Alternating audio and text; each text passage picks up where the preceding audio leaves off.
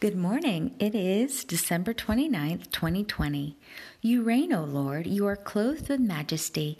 You are robed in majesty and are armed with strength. Indeed, the world is firmly established. It cannot be moved. Your throne is established from of old. You are from everlasting. Your testimonies stand firm. Holiness adorns your house, O Lord, forever. Psalm 93, 1 and 2 and 5. You sit enthroned above the circle of the earth, O God, and its inhabitants are like grasshoppers. You stretch out the heavens like a curtain and spread them out like a tent to dwell in. You reduce rulers to nothing and make the judges of this world meaningless. Isaiah 40, 22-23. Forgive me when I desert you, the rock who begot me, and forget you, the God who gave me birth. Deuteronomy 32, 18. Lord, by your grace, I want to hear the words, "Well done, good and faithful servant. You've been faithful with a few things. I will put you in charge of many things. Enter into my joy." Matthew 25, 21. May I not love praise from people more than praise from you, O God. John 12, 43. I am your servant, Lord. Let your will be done in me according to your word. Luke 1, 38. May I not throw away my confidence. It will be richly rewarded. Let me persevere so that when I have done your will, O God, I will receive what you have promised. Hebrews 10, 35-36. Many are asking, who will show us any good?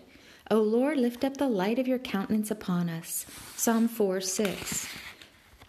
O God, you raised Jesus from the dead, freeing him from the agony of death, because it was impossible for him to be held by it.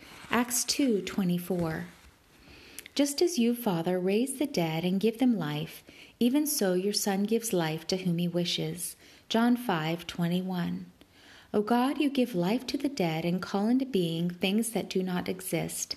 Romans 4, 17. Anyone who believes in your Son, O God, has everlasting life. John 6, 47. O God, you raised Jesus Christ and will also raise me up through your power. 1 Corinthians 6, 14. Though I have not seen you, Jesus, I love you. And though I do not see you now, I believe in you.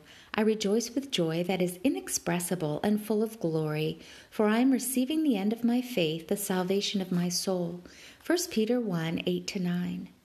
Since I am receiving a kingdom that cannot be shaken, may I be thankful and so worship you acceptably with reverence and awe, for you are a consuming fire. Hebrews 12, 28-29. I will ascribe to you, O Lord, glory and strength. I will ascribe to you the glory due your name, and worship you in the beauty of holiness. Psalm 29, 1-2. To you, the King eternal, immortal, invisible, the only God, be honor and glory forever and ever. 1 Timothy 1, 17.